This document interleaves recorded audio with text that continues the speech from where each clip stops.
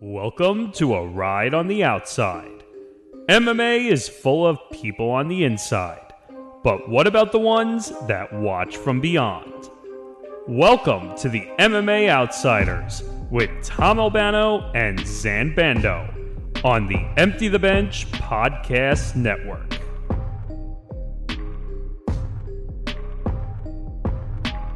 It's another edition of the MMA Outsiders. That's Zan Bando. I am Tom Albano. As always, Zan, a lot of news that we got to break down.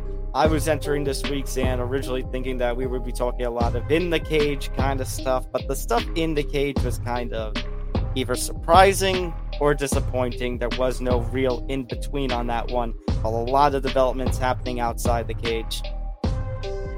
Absolutely. And it just goes to show that almost every single week you don't know what can happen in this crazy sport. In some weeks, you could have a week with a lot of hype and a lot of build and a lot of intrigue, and it just doesn't come to fruition. We're going to talk about why we feel that way in just a little bit and so much more. But before we do, make sure to like and subscribe. Be sure to share the MMA Outsiders across social media and of course, follow us at MMA Outsiders ETB and be sure to hit the notification bell. That way you don't miss anything related to the MMA Outsiders or anything on the Empty the Bench Podcast Network. Again, for those of you who are new or who are returning, my name is Zan Bando. I am a staff writer at BJPenn.com and the newest addition to the MMA Knockout team at Fan Nation. So I'm very excited. I just started with them a couple of days ago, so I'm glad to be a part of yet another MMA writing team, so that should be really fun. And then, of course, to my left, my longtime co-host, Tom Albano, still kicking it as a contributor with Fansided MMA and still doing excellent work for the PFL website. Tom, back to your question or back to your statement rather as to where we originally started this conversation.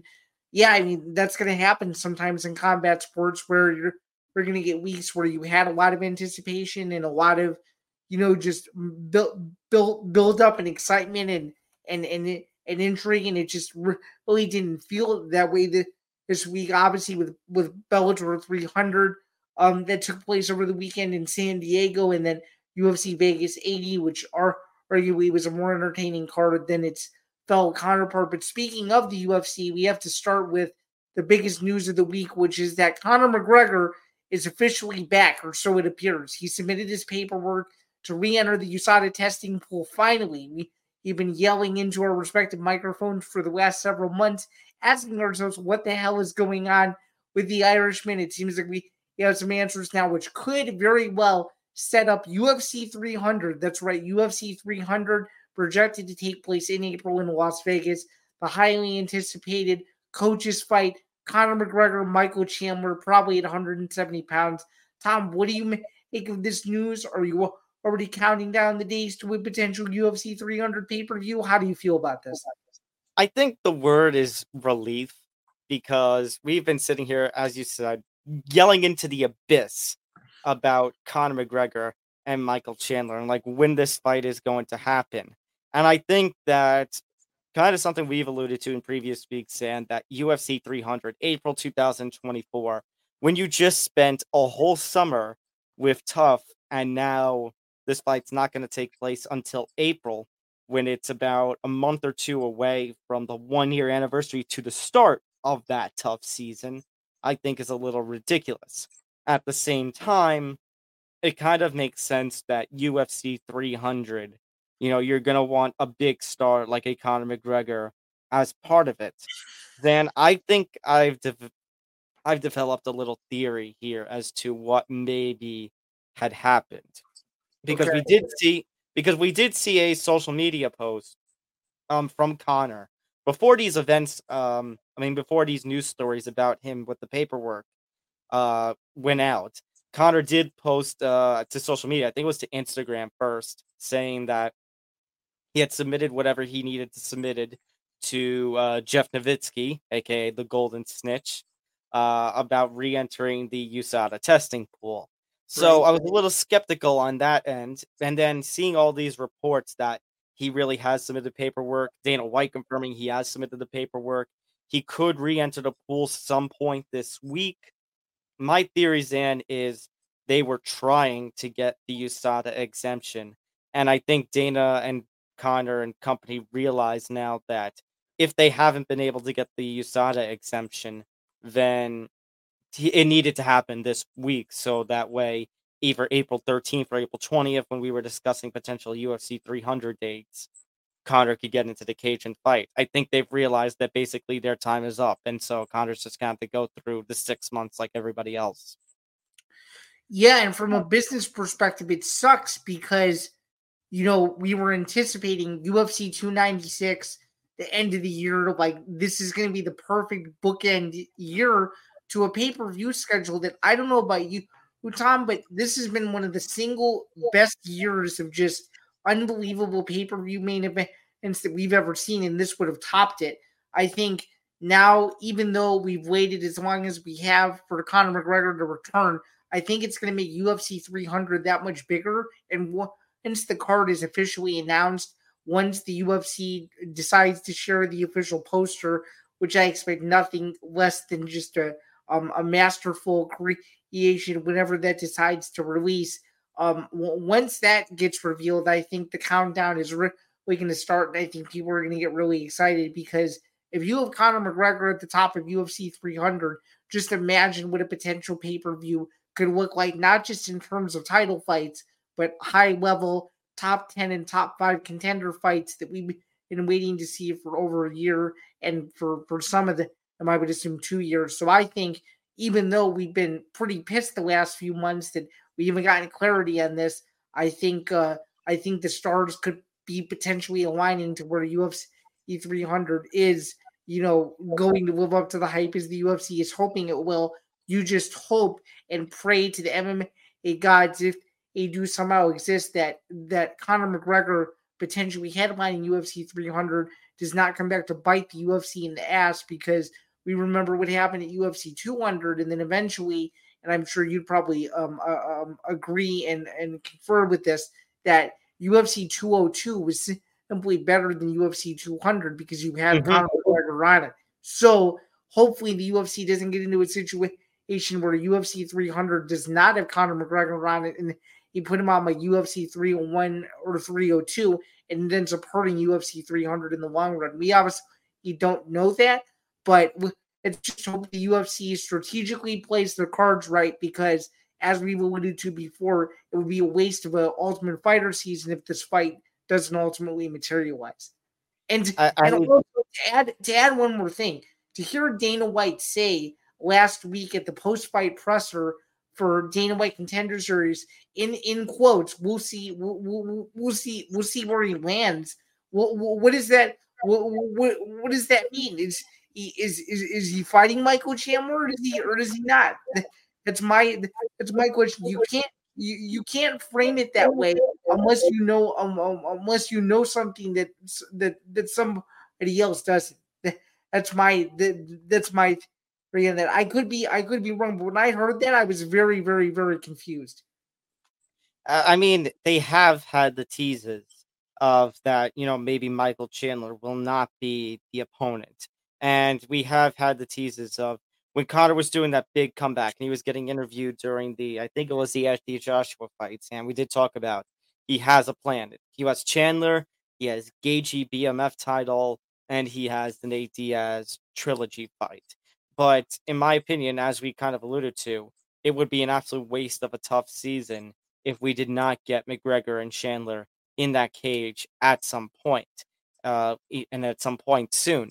It should have been this year, like you said, but I guess UFC 300 is the next best thing. But if it's not going to be UFC 300 and it's not going to be Michael Chandler, then I don't know what it's going to be.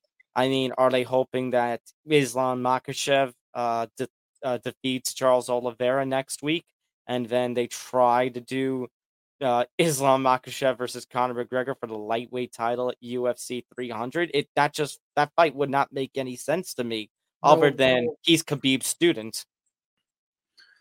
No, it wouldn't. But what it would do was it would create similar buzz and intrigue to what UFC 229 did, which would make, I'm almost darn sure positive, it would make the build-up just as dark, if not darker, than when Khabib fought Conor. We actually, Zan, just passed the 5-year anniversary of UFC 229. That's true. So, I mean, I get it from, I guess, that sense, and that's maybe what Dana is looking at and why he's saying we'll see. But I would feel bad for Chandler then, not just for the fact that he'd be out of a money fight, a fight where he would be guaranteed to make, you know, it would probably be at least 1 million pay-per-view buys, but also in the fact that right now he's in limbo. If this Conor fight doesn't go, I mean, the whole division is not holding up. Oliveira and Makhachev are going to fight for the title next week. You had Gaethje and Poirier fighting a couple of months ago. The division, you have Fiziev and Gamrot, who just fighting. Gamrot's going to be the fill-in potentially for if something happens with the Makhachev and Oliveira fight. The division's going on, and right now he's just waiting.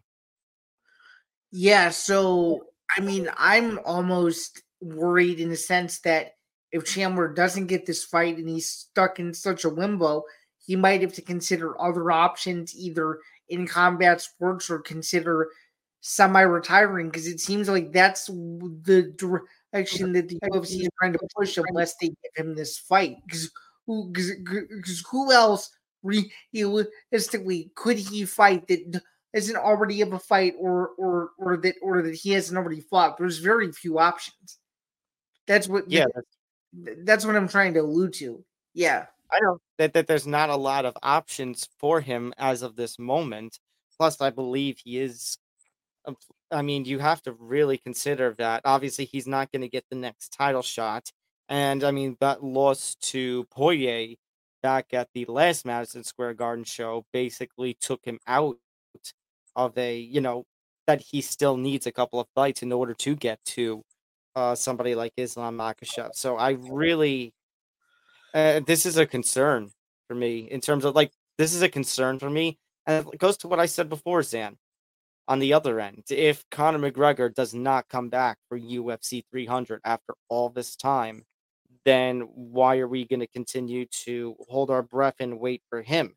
Yeah, I was saying he's lost with Chandler. He's lost 3 of his last 4 fights. I needed to double check and make sure I had the numbers right. The only win he has in that span is Tony Ferguson, that brutal front kick knockout. And yeah, and my feelings about Tony Ferguson at this point, Stan.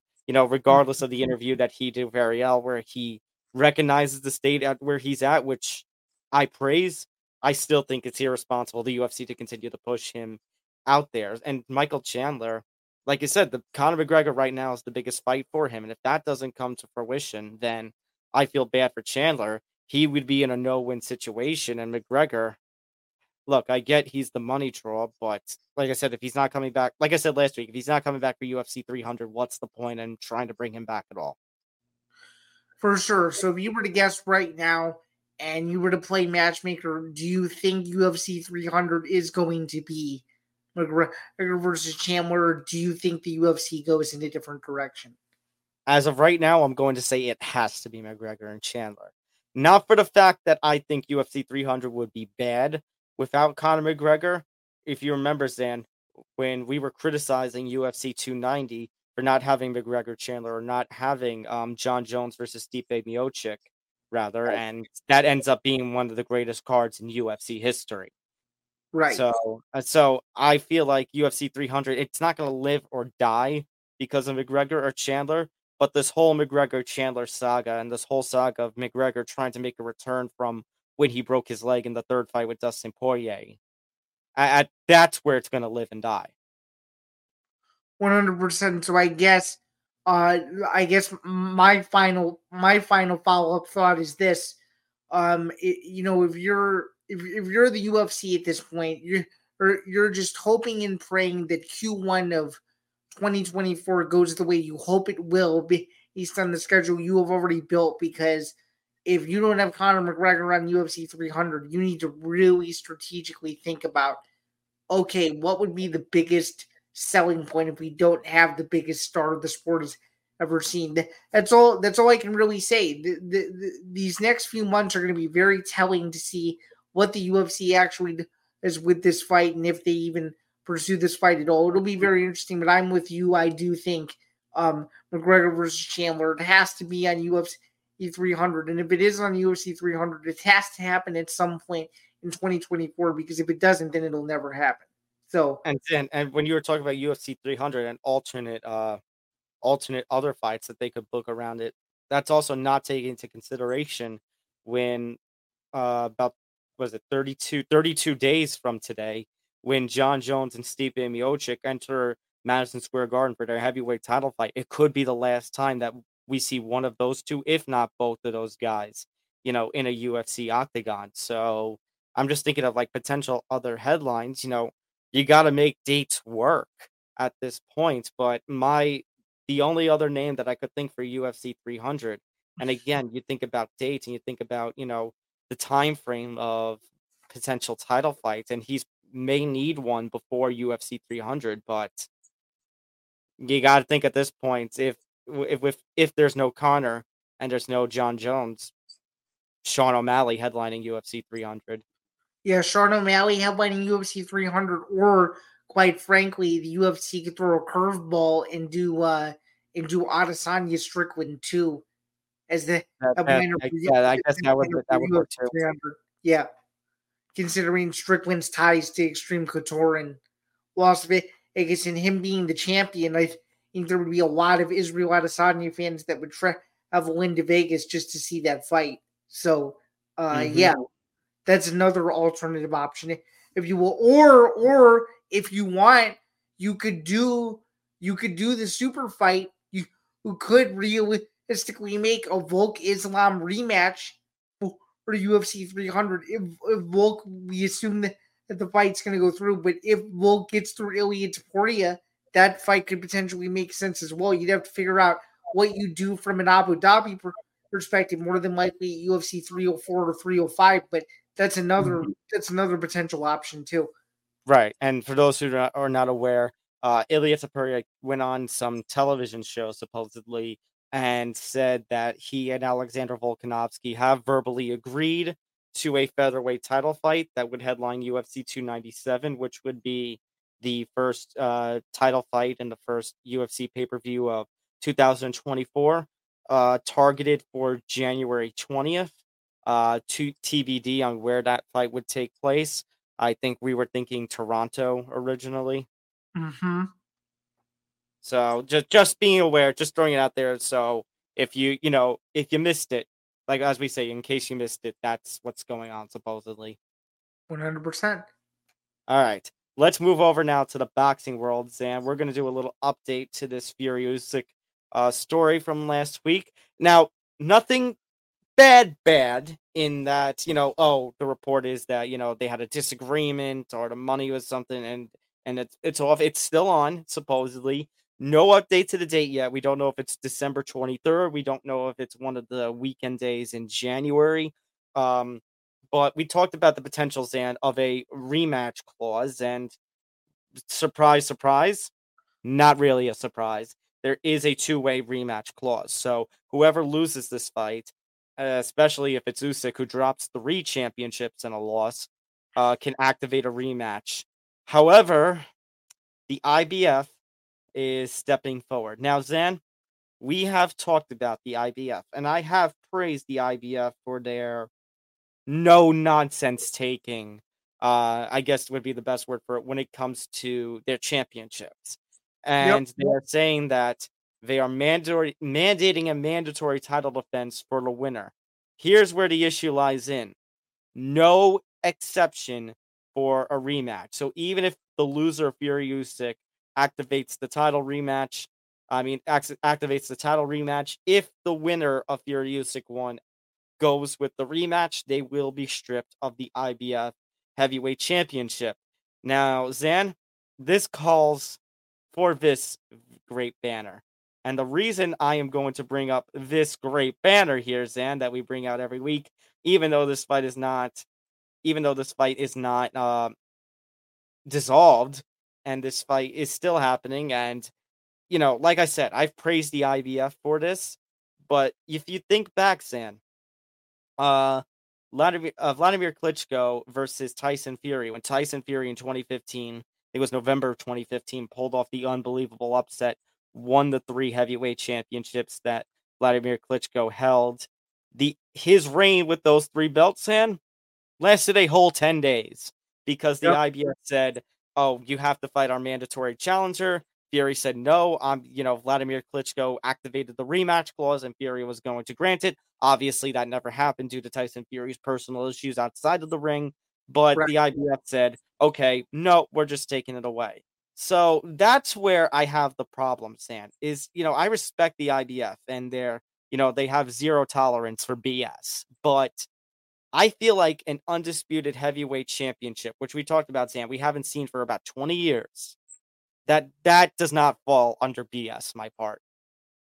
Oh, for sure. And I just feel like it's a blow to boxing because even though you have the 2 best heavyweights in the world, why would you not want to have all the marbles at stake?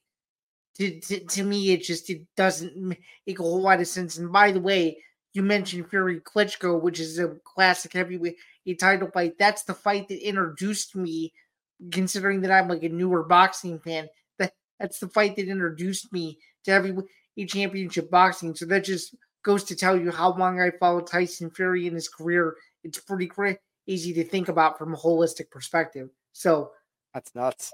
yeah.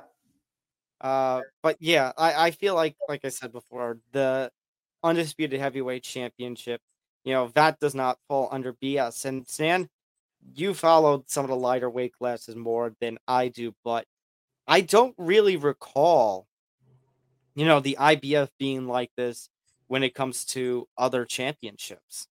No, you don't see it in the later weight classes, and I honestly don't know the reason for it.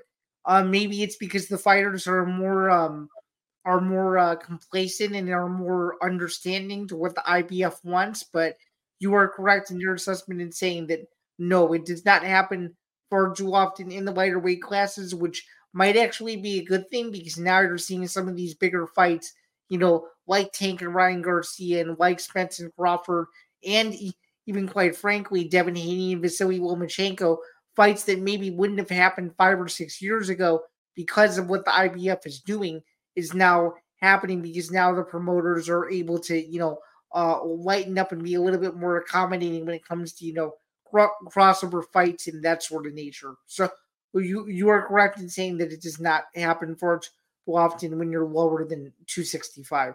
So the assumption would be that the mandatory challenger in this kind of situation would be Filip Hrgovic.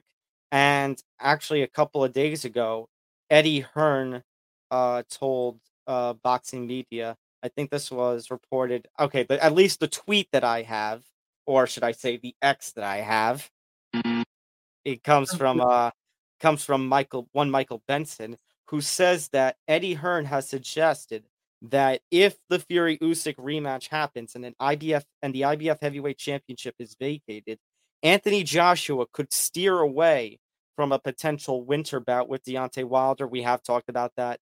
The plan for Fury and Wilder to finally take place in Saudi Arabia at some point this winter. If the IBF title is vacated, supposedly Joshua may steer away from that fight and potentially fight Hrgovic for a vacant IBF heavyweight championship. Wait, Tom, do you mean Fury Wilder or Wilder Joshua? I apologize. Joshua Wilder. Okay. Well, I'm going to ask you, what would you rather see? Would you rather see Filip Hrgovic, or would you rather see what is supposed to occur? Because to be quite honest, I like Filip Hrgovic, but can he really capture the casual fan? I don't know if he can. And that's my problem. And that's my problem is that Filip Hrgovic, who is massively talented, has great power, but he is not a draw yet.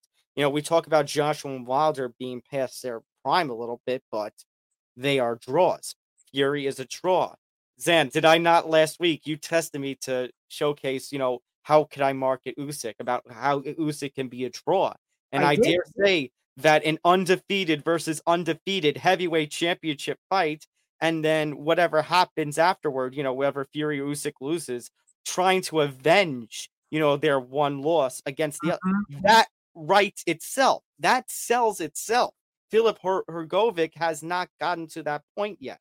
Nope. That's right.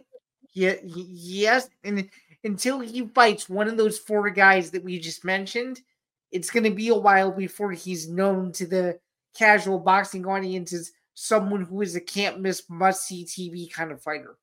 So, absolutely. So what I will do, Zan, and is what I do think, though, unfortunately, from Hrgovic's perspective, and I'm sure you would agree with this, it would be very similar to when Amanda Nunes fought Ronda Rousey, and all the promotion went to Ronda Rousey because she was the bigger superstar. I guarantee you, if one of those 4 names fights Hrgovic, one of the 4 names that we've just mentioned in this 5-minute segment, I guarantee you Hrgovic will get none of the shine, simply because that's how the boxing game works, unfortunately. Yeah, and Zan, his 2 most recent opponents, Hrgovic, are his best fights, and that's Zalay Zhang and Dempsey McKean, which, those are talented fighters, but they're not, not a Joe Joyce or a Daniel Dubois even. Right, and you could argue McKean was the more high octane fight. Would you not agree with that? Correct. That was the octane fight. I mean, the high octane fight. But McKean, if we're thinking about, I know ESPN always used to have the graphic of the champions, the top challengers, and then the prospects that are up and coming, and that's where you would see, when I remember seeing these graphics, the Joe Joyces and the Daniel Dubois and such. McKean is not even on the Joyce and Dubois level. No, he isn't. Unfortunately. So, you were expecting Hrgovic off of that to go and fight Alexander Usyk or potentially Tyson Fury for a heavyweight championship, or even an Anthony Joshua vacant title fight. That smells like trouble. The only reason, Zan, I could see that being somewhat good is if Joshua wins, and then you set up a trilogy fight between a Joshua and Usyk for an undisputed heavyweight title, or a long-awaited, albeit, as we typically say with these boxing, big boxing fights, years past when it should have happened, Joshua versus Fury fight. But Tom, who wants to see Joshua versus Usyk again? I don't, but I'm saying the potential is there. I know. And of course, because that's what they're going to do, they're going to put it in the UK. They're going to try to give Anthony Joshua the home field advantage, and simply because Usyk is the better boxer, he'll probably end up outboxing Anthony Joshua again, just like he did in the past. And it'll probably be just one of those wasted fights where we're gonna have to play the circus game all over again. It's gonna be the same thing over and over and over again. And it's almost like these federations listen to our show because they do exactly the opposite of everything that we say every single week. So, Dan, did you say circus? I did. I feel like the circus music that we have on ETV and Football Friday deserves to be here for this. Boxing gets it its own way. And actually, you know what? In respect to you, because you have now joined us on Football Friday, here you go. Broncos country, let's ride. Boxing country, let's ride. Yeah, no kidding. It's hilarious. Now, wait, Tom, realistically, though, given that this is a possibility, what do you actually think really happens with the heavyweight division? Because right now, given what the IBF has claimed and what they're trying to do, it seems like the heavyweight division went from being clear cut, we know who's going to fight who, to complete chaos in a matter of a couple of days. This is why I threw that question out there last week of like, am I right to actually have hope? And the answer right now, based on what the IBF just did, is no. No. So that means all of the fights that we're looking forward to at the end of the year, when it comes to the boxing portion of combat sports, you kind of have to hold your breath, because if you don't, one day you could wake up and find out that one of those fights you were looking forward to was 100% canceled for no reason or another, except a contract dispute or one of these federations ruining the fight. This is why so many people are leaving the sport and refusing to follow it, because the best don't fight the best, and they're supposed to, unlike MMA. And yeah, MMA gets a ton of a ton of flack for it too. But at the very least, you don't see the UFC coming out and saying, "Oh, we need a mandatory challenger for the UFC middleweight title because of this, and this." You don't see that in MMA. You see it in boxing for whatever reason, and I think that's why it's set the sport back so many years, because they simply can't listen to the consumer. And speaking of consumerism, we're going to talk about the direction that boxing is going in just a second. But this story is crazier than I think people might even realize. Yeah, no, it's all politics, politics, and politics. And San, the other thing, there is actually one goodish thing that it does set up, but San, I think this is once again that nuclear button of, in worst case of scenario, hit this button. Do you think this is also out there potentially because of San, that little, I threw the grenade last week, and so did Ariel Helwani, and I'll do it again. They're putting a backup plan in just in case Francis Ngannou somehow wins against Tyson Fury. Yeah, unfortunately, and I mean, if you Because saw, oh, sorry, you were explaining, because I was going to say, because think about it, if you're Usyk and Ngannou somehow pulls out the biggest upset ever and beats Tyson Fury, this fight is kind of damaged, and then you're going to say, okay, I'll just defend my title against Turgovich. okay, well, I'm not even going to ask the question I was going to ask. Wait, did you just say that Francis Ngannou knocking out Tyson Fury would be the biggest upset ever? So are you trying to tell me that it would be bigger than Buster Douglas knocking out Mike Tyson? Okay, not that far. Not that Oh, far. okay. Not that far. I'm over exaggerating. I want to make a point here that if Usyk watches Tyson Fury get beat by Francis Ngannou, is he going to basically turn around and not want this fight and instead get a mandatory challenger out of the way? It's a good, and in time to make your blood boil a little bit more, I just looked the other day and it doesn't seem like tickets are officially on sale just yet, which is really unfortunate because we only have 3 weeks until the fight. Wait, for Fury versus Ngannou? That's correct. because Why? Because they didn't have a venue until like 2 days ago. Hold on. I mean, are they trying to, no disrespect to my guys, but are they trying to PFL this where it's a made for TV broadcast and emphasizing the television or pay-per-view portion of it and not the live attendance? It could very well be that. I mean, and I say that granted and with grain of salt, because as far as I know, the only PFL-ness that's part of this fight is just Francis Ngannou. Right. As far as I was concerned, the production, the pay-per-viewing and everything, that would be Tyson Top Fury Rank. and his promoters, right? And Top Rank Right. and who's the other co-promoter? Isn't it Frank like Warren. Frank Warren. Frank Warren, right? Mhm. That's what I thought it was going to be, Warren and Top Rank and ESPN Plus and all of them, not PFL. Granted, PFL was part of ESPN. Right. Yeah, I just saw that the other day because I was curious to know like what ticket prices were, and I could not find a definitive number. So I honestly don't know what's going on. All I know is that it's taking place in Saudi Arabia, and it's taking place at some sort of stadium that no one's ever heard of, and that's all I know. And I feel like it'll be situations where it'll feel like Fight Island, where the only people that will actually be physically in attendance are people that actually live in the country. Unfortunately. All right, let's get to another. And of course they're gonna be they're gonna be charging $85 back stateside because of course they are. So All right. So actually, you know what? I'm gonna change plans. Let's not go into one of the other promoters and cable channels we'll be talking about. Let's stick with ESPN.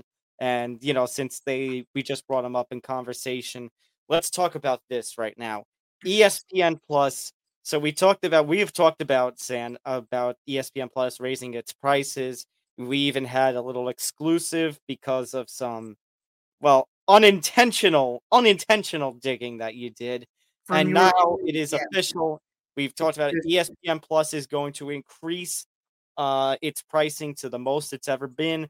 I think it's $109.99 per year, so about $110 per year. And I think if you're paying by the month, it's $11 or $10.99 per month. $10.99. Yeah, so that will go into effect next month, November 10th, 1 month from today. And Zan, the low blow to all of it is that 1 month from today marks it would be 1 day shy of UFC 295, where we're going to have the big John Jones, Stipe Miocic heavyweight title fight, and then co-main eventing the vacant light heavyweight title fight between Yuri and Pereira.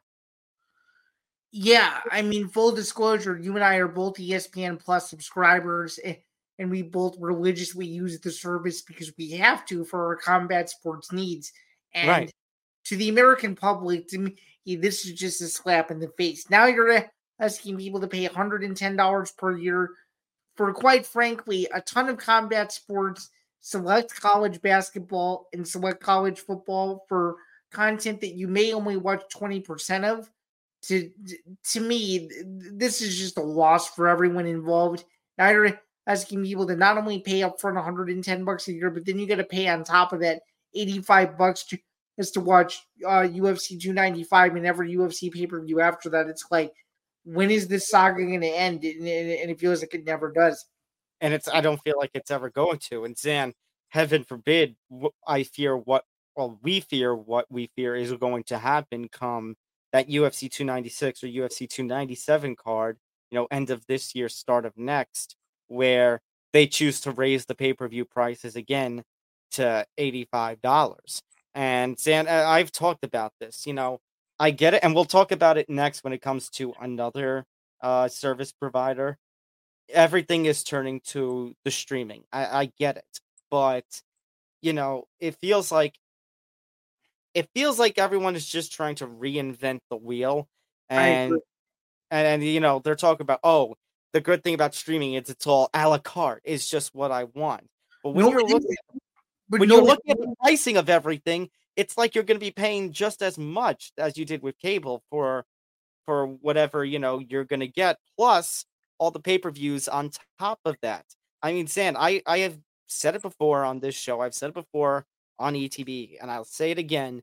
You know, laugh at me and laugh at everybody all you want for promoting, in this case, Peacock, but before they integrated with Peacock, the WWE Network. But Vince McMahon and company got it right, where you should not be charging a premium for, the service. It should be whatever the service price is, and then maybe a small premium, if any, or you just make it the base price, subscription price, a little more, but then your customers are not paying extra for, in the WWE's case, the premium live events, or in this case with the UFC, the pay-per-views and such.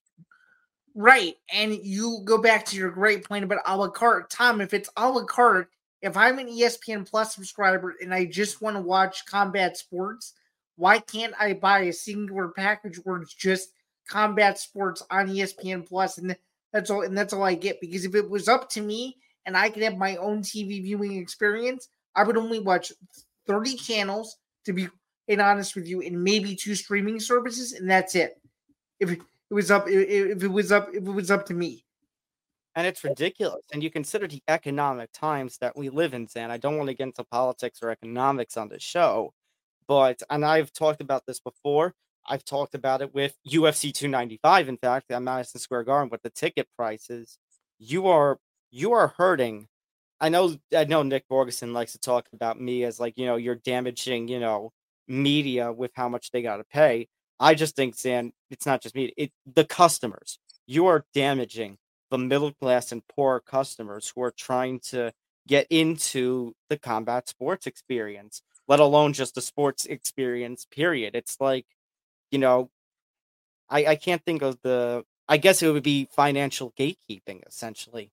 Well, no, and you're also hurting the people too, not just the middle class and poor people, but you're hurting the people that work all week because they're excited to save their money to buy a fight or buy another event where that's going to be their biggest expense of the entire week, and they have to essentially budget for it, and they can't do what they used to do, and that's unfortunate. But I guess on the positive side of things, and yeah, there actually shockingly is a positive, and I'm going to tell you what it is. The positive is the bar business. Now, when you look at bars, they don't have to pay for streaming services. They can literally just pay for DirecTV for business, bring everybody in without a cover charge, and air the it's that way because they have DirecTV and they don't need that second middleman by getting 4 different streaming services to stream sports. They can just get it directly through their boxes because of their business deal. So actually, even though the prices are going up, it could actually help the movie theater business and the bar business as if people want to try to get out of their houses to watch these events. I will definitely agree on that, Sam, and I hope that maybe, at some point in 2024, when inevitably all the prices jack up, I will do the bar or restaurant or I guess in my case, because I have it one near me, the Buffalo Wild Wings kind of experience of watching, stuff there. But which you is know, fun. But right. I've done it on several occasions, and it's definitely a different experience watching fights with people you've never met before those 4 hours. You have a common ground, and you like what's on the TV. It's definitely a very different experience. It definitely is. It would just be a matter of, some things, that I would do would have to change. I wouldn't be able to really do fight recaps because I'd have to, go somewhere else to watch the fight and not, potentially have the internet service and such. And Right. then there's also the idea of, if I'm not going to go out, then there are just some things that are going to have to be cut. I'll be quite clear. I wasn't excited for it already, but this weekend's fun pay-per-view with Paul and Dan as KSI and Fury. I mean, I'm not interested anyway, but just the $50 or $55 price tag on top of that. I've said so, and I've warned that some things are going to get cut, and that's going to be one I'm not going to purchase because I need to, make a little more responsible purchases, especially when we have 294 next week. We're going to have 295, like you said, the day after the ESPN price increase. Plus, you got Fury and Ngannou coming up. Yeah, which is literally almost a week after UFC 294. And what I was going to say to conclude that is, I think it's hilarious, in my opinion, that they've had their problems this year. Oh, Zen. If I'm gonna start, sorry, but if I'm gonna start canceling subscriptions, then I have to start making drastic. DAZN's gonna be the first to go. Oh, for sure. And I think I've been very transparent on the show. I canceled it back in April when there were all those issues with Garcia and Davis. I'm like, I'm not dealing with this. But anyway, what I was going to say was, I think it's hilarious that in the United States, ESPN Plus and DAZN customers are getting priced out. But if you go across the pond to the UK and Ireland, they're getting everything included with the subscription. Overseas, it's unbelievable. Maybe it has something to do with how we are here in America, but I just don't know. It's ridiculous. And Zan, this is why you're seeing everybody turn to VPNs. Oh, this is another heads up. You're not going to believe this. In the country of Georgia, you won't believe this one. For $40 a year, they get every single UFC event, fight night, pay-per-view, everything with commercials. $40, one flat rate for the entire year, every single UFC event. If only we could have nicer things, Tom. If only we could have nicer things. Unfortunately, Zan. Unfortunately, we can't. No, unfortunately, we can't. And speaking of streaming services, the other major combat sport, boxing, is going to be undergoing a bit of a change too. So, in case you guys didn't know, there's been this whole war between Dana White and Steven Espinosa. Again, it has now come out that Showtime is not going to be renewing its Premier Boxing Champions contract next year, and it looks like Amazon Prime is in the mix as a potential new home for the PBC, and for a promotion that I actually have quite a lot of respect for, considering the quality of fight continues to get better and better. For someone who is an Amazon Prime member and subscriber, full exposure for myself due to Thursday Night Football. This is a brilliant move because now everything will be streamlined on Amazon. And I get combat sports and I also get football. I think this is a potential win-win for everybody involved at Amazon. Tom, considering that I only watch Showtime for combat sports, and considering that Showtime is more than likely going to be going away from Bellator once Bellator is eventually sold, and it looks like they're going to be going away from boxing altogether. What do you think of this move? I think this is a brilliant move. I think this is a move that has needed to happen for quite a bit. And we were talking off the air, holistically and logistically, this is the only home for Premier Boxing Champions that makes sense, considering that Top Rank has ESPN and Matchroom, of course, is DAZN. So, Tom, what do you think? Yeah, so I guess in the streaming game kind of makes sense. And I know we were talking, Zan, about, good and bad to everything, but it's just really, as you said in our pre-show discussion, the nature of everything. Everything is going to streaming. So I do feel bad for those long, boxing followers who, have been watching things like HBO and Showtime for a while and now have to adjust to even more to the streaming age because unfortunately older audiences just struggle when it comes to technology. But it makes sense in terms of streaming home because, as you said, ESPN Plus and DAZN are already booked with their own boxing.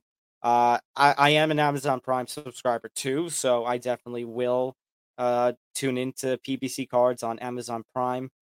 I think it's just, Zan, what catches my eye more is just think about it, Zan.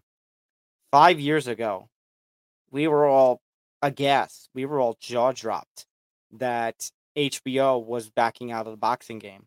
It was just 5 years ago where we still were enjoying both HBO and Showtime boxing.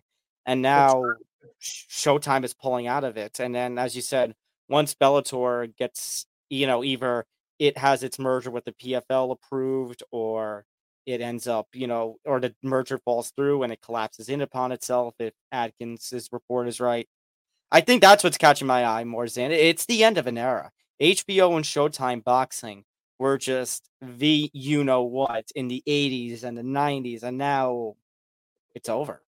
Yeah, not only is it over, that also means I don't know if you thought of it like this either, but that means that boxing will only have one cable home in the entire US, and that'll be Top Rank Boxing on ESPN. That's pretty wild to think about. If you would have told me 5 years ago, that was a possibility, I don't think I would have believed it for a second. I would have been. I'm like, wait, HBO is done with the sport of boxing? That just makes sense. It's nuts, like, Zan. But it goes to show, the direction that media has gone in. Because even the UFC since 2019, it's been all ESPN and Plus. Well, that news got announced in late 2018 as well. So you can actually say, since late 2018, everything with combat sports has been streaming services, and I guess it's just combat sports going in the direction of what's cool and what's mainstream. Yeah, and even though we're not really on this topic anymore, it's unfortunate to think that just 2.5 years ago, DAZN was trying to be the service that eliminated pay-per-view altogether, and they quickly realized they had to get back into pay-per-view because they weren't selling enough subscribers. So I think it'll and unfortunately, Zan, that's the model that seems to have won, is the one that we were just complaining about, the subscription price plus the pay-per-view prices. Yeah, and it'll just be interesting to see what promotion, if any of them, will do what the WWE Network decided to do when they went the Peacock route. I don't know if any MMA promotion will do that. I guess the closest one that you could say that does do that pretty well is One Championship, considering that every single event is on Amazon Prime. On Amazon Prime, right? And you don't have to pay the extra arm and a leg to watch whether it's One Championship or one Friday fight nights or whatever they call it these days.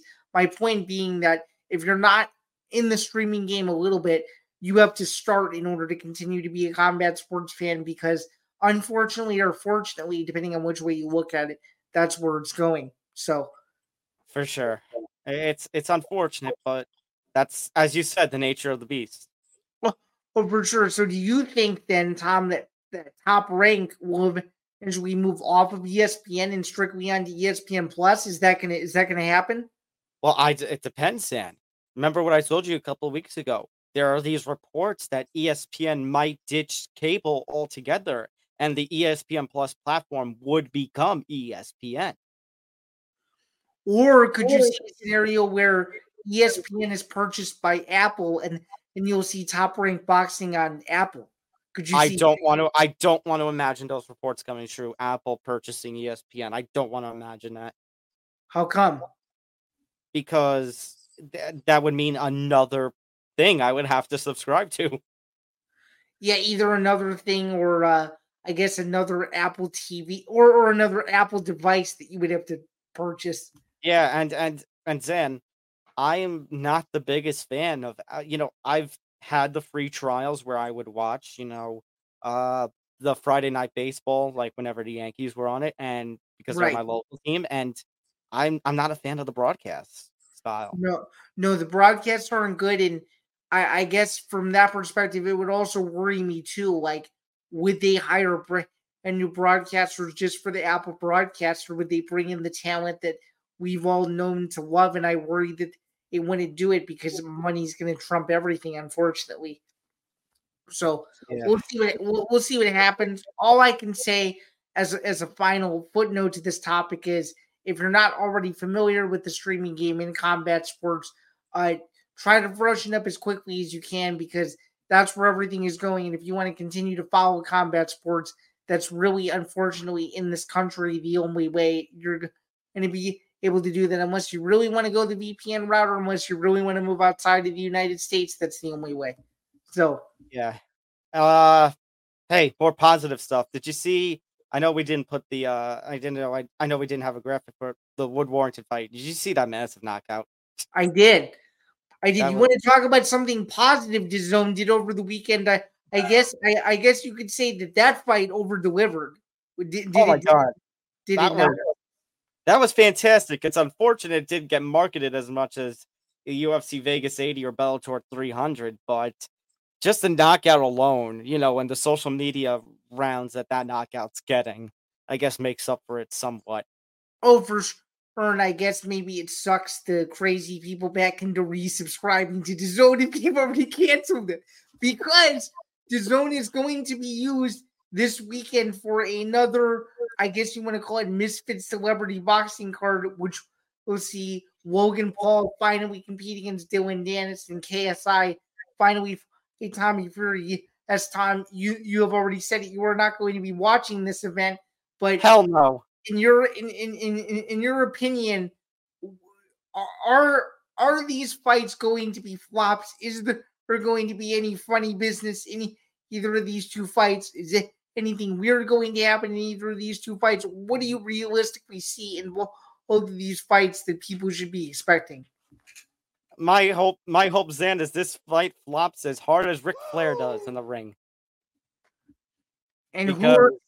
who are you picking in both fights? I'm going with Logan Paul and Tommy Fury as they should win, but I don't know. What do you think?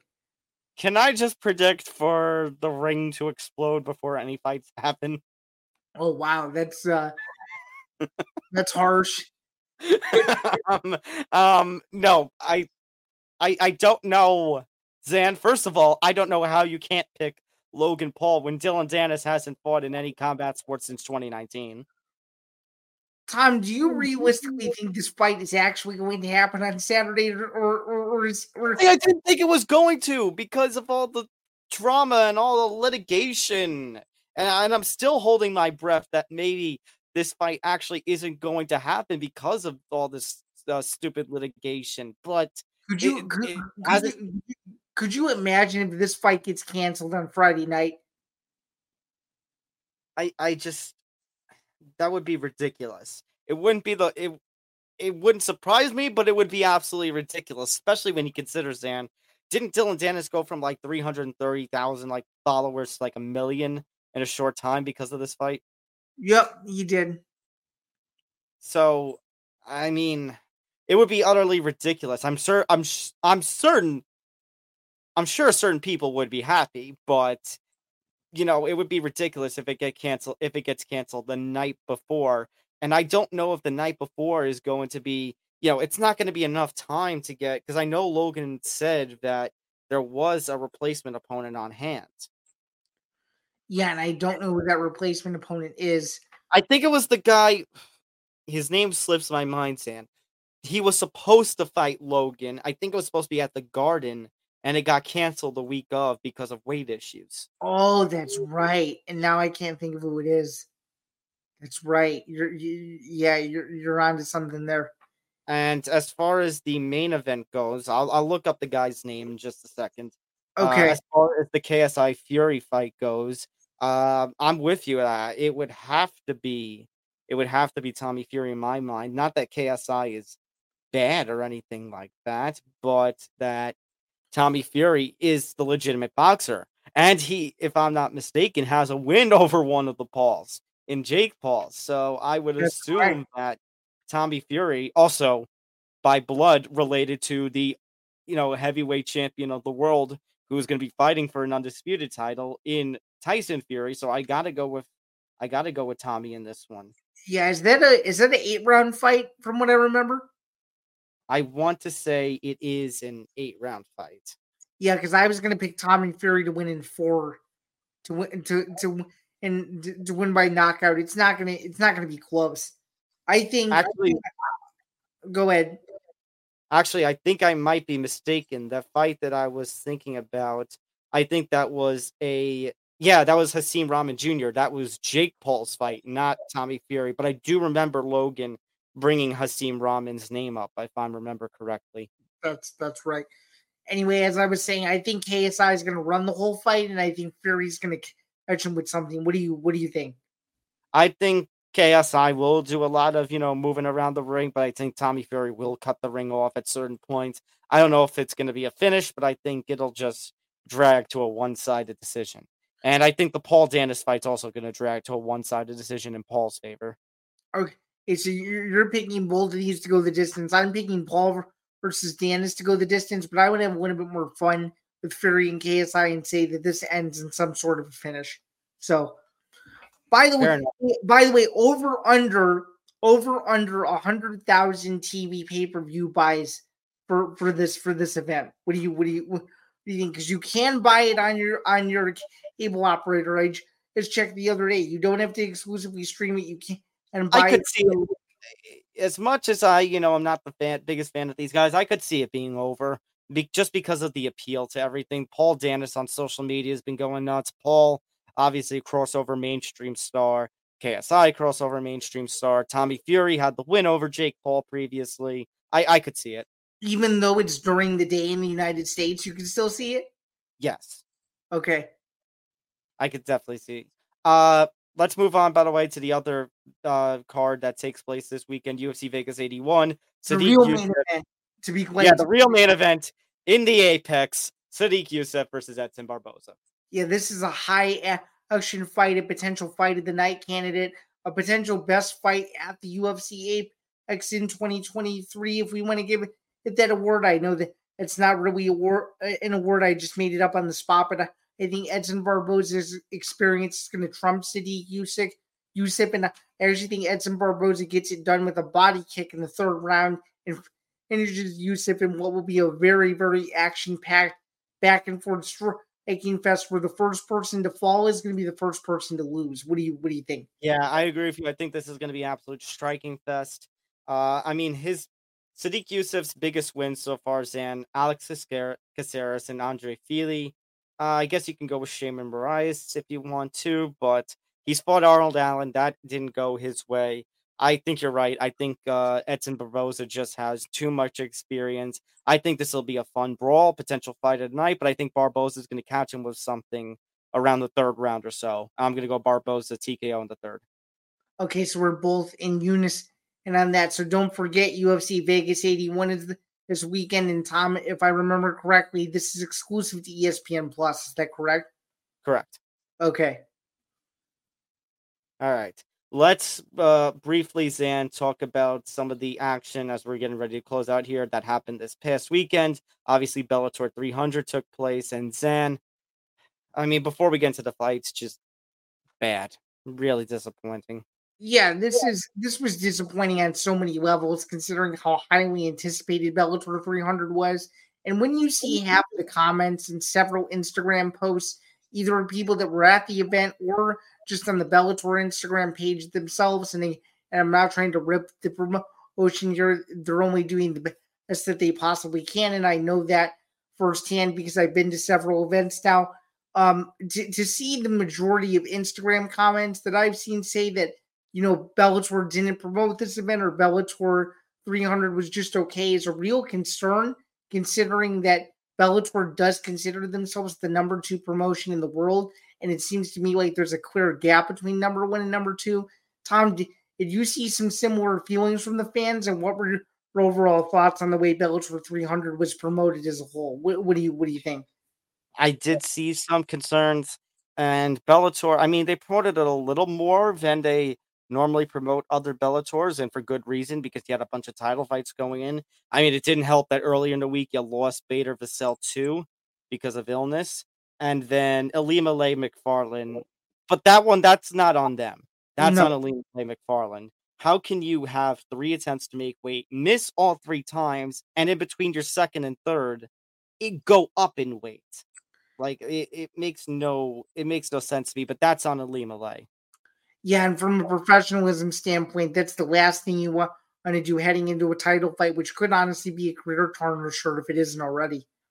Yeah, absolutely. But in terms of marketing, Zan, I mean that's just been a problem that's plagued Bellator throughout, at the very least, Zan, I would say since the DAZN era, where they just have Yeah, not marketed themselves well. same. You could even go back to the CBS Sports Network era too, where Well, the DAZN was before that. They went to DAZN, I think, late 18 or early 19. oh, that's right. Yeah, you could even go back to the Spike TV era and say the same thing too.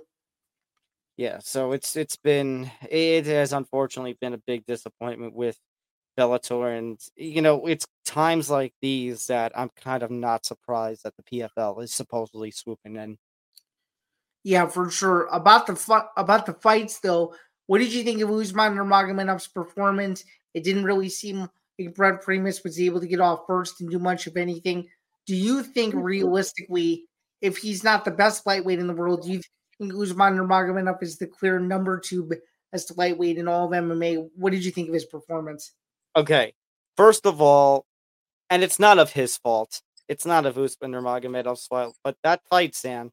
If I have any troubles trying to go to sleep when it comes to dealing with work and such, I'll just turn that fight on because it was, in my opinion, pretty boring. Not on his fault, though. Right, I because think he did Brent Primus was just outclassed. right, because Usman Nurmagomedov did what Usman Nurmagomedov does, and his fighting style isn't the most entertaining, but that's what you're going to get sometimes. Right, and I think, Sam, and this is, I guess, another problem with Bellator, and no disrespect to Brent Primus, but I think Brent Primus got that win at Madison Square Garden against Chandler to win the lightweight title, and ever since then, Bellator has been pushing him as one of their top lightweights, and I mean, by stretch, he kind of is, but he's not a main event player, if you know what I mean. No, he isn't. If you don't have Usman Nurmagomedov on the other side, I can almost guarantee you that Brent Primus would have not have been a main event against any other lightweight in that division. Zan, if this was not a lightweight Grand Prix fight, then I would have said Cyborg versus Cat needed to main event if Bader versus Vassell was off. Right. Exactly. Because this is not, and you could still have debated that Bader Vassell before that fight ended up getting scrapped, or in our case, in the reality that Cat Zingano challenging Chris Cyborg still should have main evented. For sure. So I guess Usman Nurmagomedov won, so it looks like we're gonna wait and see who he fights in. Like I said last week, Zan, I think Usman wins this, which he did. Right. I think it's gonna be Usman versus Patricky in the finals, and Usman's gonna run all over him. You think so? I think so. I think this tournament is far and away Usman's to lose. And do you think Patricky versus Sheepley is going to be competitive, or do You think just an early prediction? We're now like over a month out from the competitive, Zan, but I think regardless of who comes out of that fight on top, I think Usman Nurmagomedov's just on another level. I think so too. So I guess the follow up to that would be: could you see a scenario where somehow the UFC scoops him up, just considering how talented he is? Considering how talented he is, considering the Nurmagomedov name, oh, absolutely, they scoop him up. Oh yeah, for sure. Absolutely. And if somehow they don't, and a PFL Bellator merger happens, PFL will scoop him up too. Yeah, and they're gonna market him as one of their biggest stars, which would actually help. Which would actually help the PFL in the long run, considering they were stars. Zan, I could totally see a scenario where Usman wins this tournament, goes over to the PFL and fights in their lightweight season 1 year, wins that, and then either becomes a pay-per-view super fight star or goes over to the UFC and becomes a star over there. Very close. And so the next few years could be the Usman Nurmagomedov era. And for those who have not seen him fight, he is one dominant player in that 155 division and someone who you just simply don't mess with at all. So, no. Yeah. All right. Speaking of, let's talk about the other fights. Chris Cyborg. It wasn't much of a fight. Cyborg just completely, anytime Zingano tried to get something going, Cyborg had the power, the counter shots to just shut her down. And then one of them just proved to end up being too much. It was an easy first round finish. For sure. So are you ready to say that Chris Cyborg is the greatest female fighter ever, or are you still taking Amanda Nunes? I still say Amanda Nunes, but with Nunes out of the picture, Cyborg is number one pound per pound right now. For sure. So do you think this Kayla Harrison fight is a possibility now again, or no? If the merger talks are true, if the merger talks end up going to fruition, absolutely, it's still a possibility. Okay. But yeah, this fight certainly was a very easy Although, Zan, she did kind of tease retirement a little bit. So Sarah McCann, I thought she was going to fight Leah McCourt next. She is going to fight Leah McCourt next. But if you heard her comments in the post fight, she also mentioned having a last fight over in Japan, which could that Leah McCourt fight end up being? Which I don't know if that's going to be if Bellator ends up going either if Bellator goes under or if they go under PFL control. Yeah, that's definitely interesting. If you were to guess, what do you think is more likely? I would think the Cyborg Harrison fight would be a better. The Cyborg Harrison fight, regardless, has to happen considering the circumstances with those two. Cyborg Harrison in PFL or Cyborg Harrison in this new version of Bellator? What do you think? Again, I guess that depends on how they're going to do the contracts with everything and how PFL is going to run Bellator. Good point. But I guess I would say maybe PFL because they would be the parent company and Harrison is PFL. But remember, Bellator is also more open to the interpromotional idea than, say, the UFC. Although PFL, Bellator, if they're under the same umbrella, is it really interpromotional? Good point. So I guess no matter what happens, whoever the Cyborg fights next, it's going to be a big deal because you'll either have the retirement fight with McCourt or you'll have the highly anticipated grudge match between she and Kayla Harrison. So yeah. All right. Also, Liz Carmouche, speaking of, we talked about Alima Lay McFarland. So what they did was the other time that happened with Carmouche, in that she has no challenger to take the title from her, but if she lost, the title would have been vacant, which it still baffles me rather than just doing the 3-round non-title fight, but it doesn't matter. Carmouche ends up winning the fight in the 5th round, just completely injures McFarland's leg. But yeah, it still baffles me that Bellator went in that direction. Yeah, same here, and it just wasn't the greatest fight ever. So to see it end, I think that was kind of fitting considering what happened earlier in the week. So yeah, but yeah, that's why I say Bellator this wasn't a good card, and those were the only 3 fights because they were all title fights on the main card at least. That's right. I guess a positive is that they did do the Pride style entrances at the beginning of the Showtime broadcast, which I thought was pretty cool. Yeah, And no, the gloves too were very cool. yeah. At least they didn't have the golden mat like the UFC did for 200. Yeah, thank goodness, right? Speaking of the UFC, one last thing here. Probably the fight that topped all three of those fights. How the hell did Bobby Green knock out Grant Dawson in 33 seconds? It still baffles me. Because MMA gonna MMA, that's why.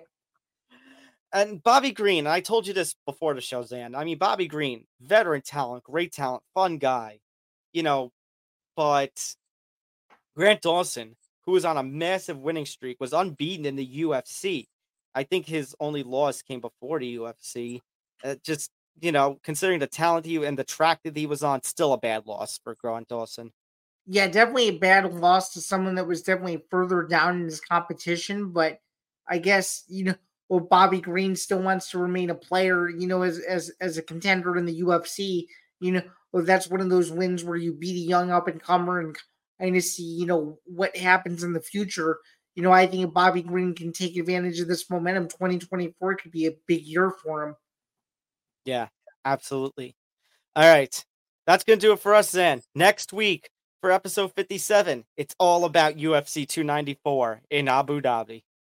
Yeah, we've been looking forward to this rematch for a year, and we almost hear Islam Makhachev versus Charles Oliveira Act 2 for the UFC lightweight title in the same building in which Islam Makhachev became the new UFC lightweight champion. So it should be a lot of fun to preview that and so much more on the MMA Outsiders. Before we get out of here, make sure to like and subscribe. Be sure to follow the Empty the Bench Podcast Network across social media at ETB Network. Follow the MMA Outsiders across social media at MMA Outsiders ETB. Again, reintroducing myself. My name is Zan Bando. I'm a staff writer for BeachAPen.com and the newest writer for the team over at MMA Knockout, and of course, a member of the Bellator Rankings panel. And then, of course, that's Tom Albano to my left. You can find his work over at Fansided MMA, and of course, all the fantastic fight recap work that he does over at the PFL website.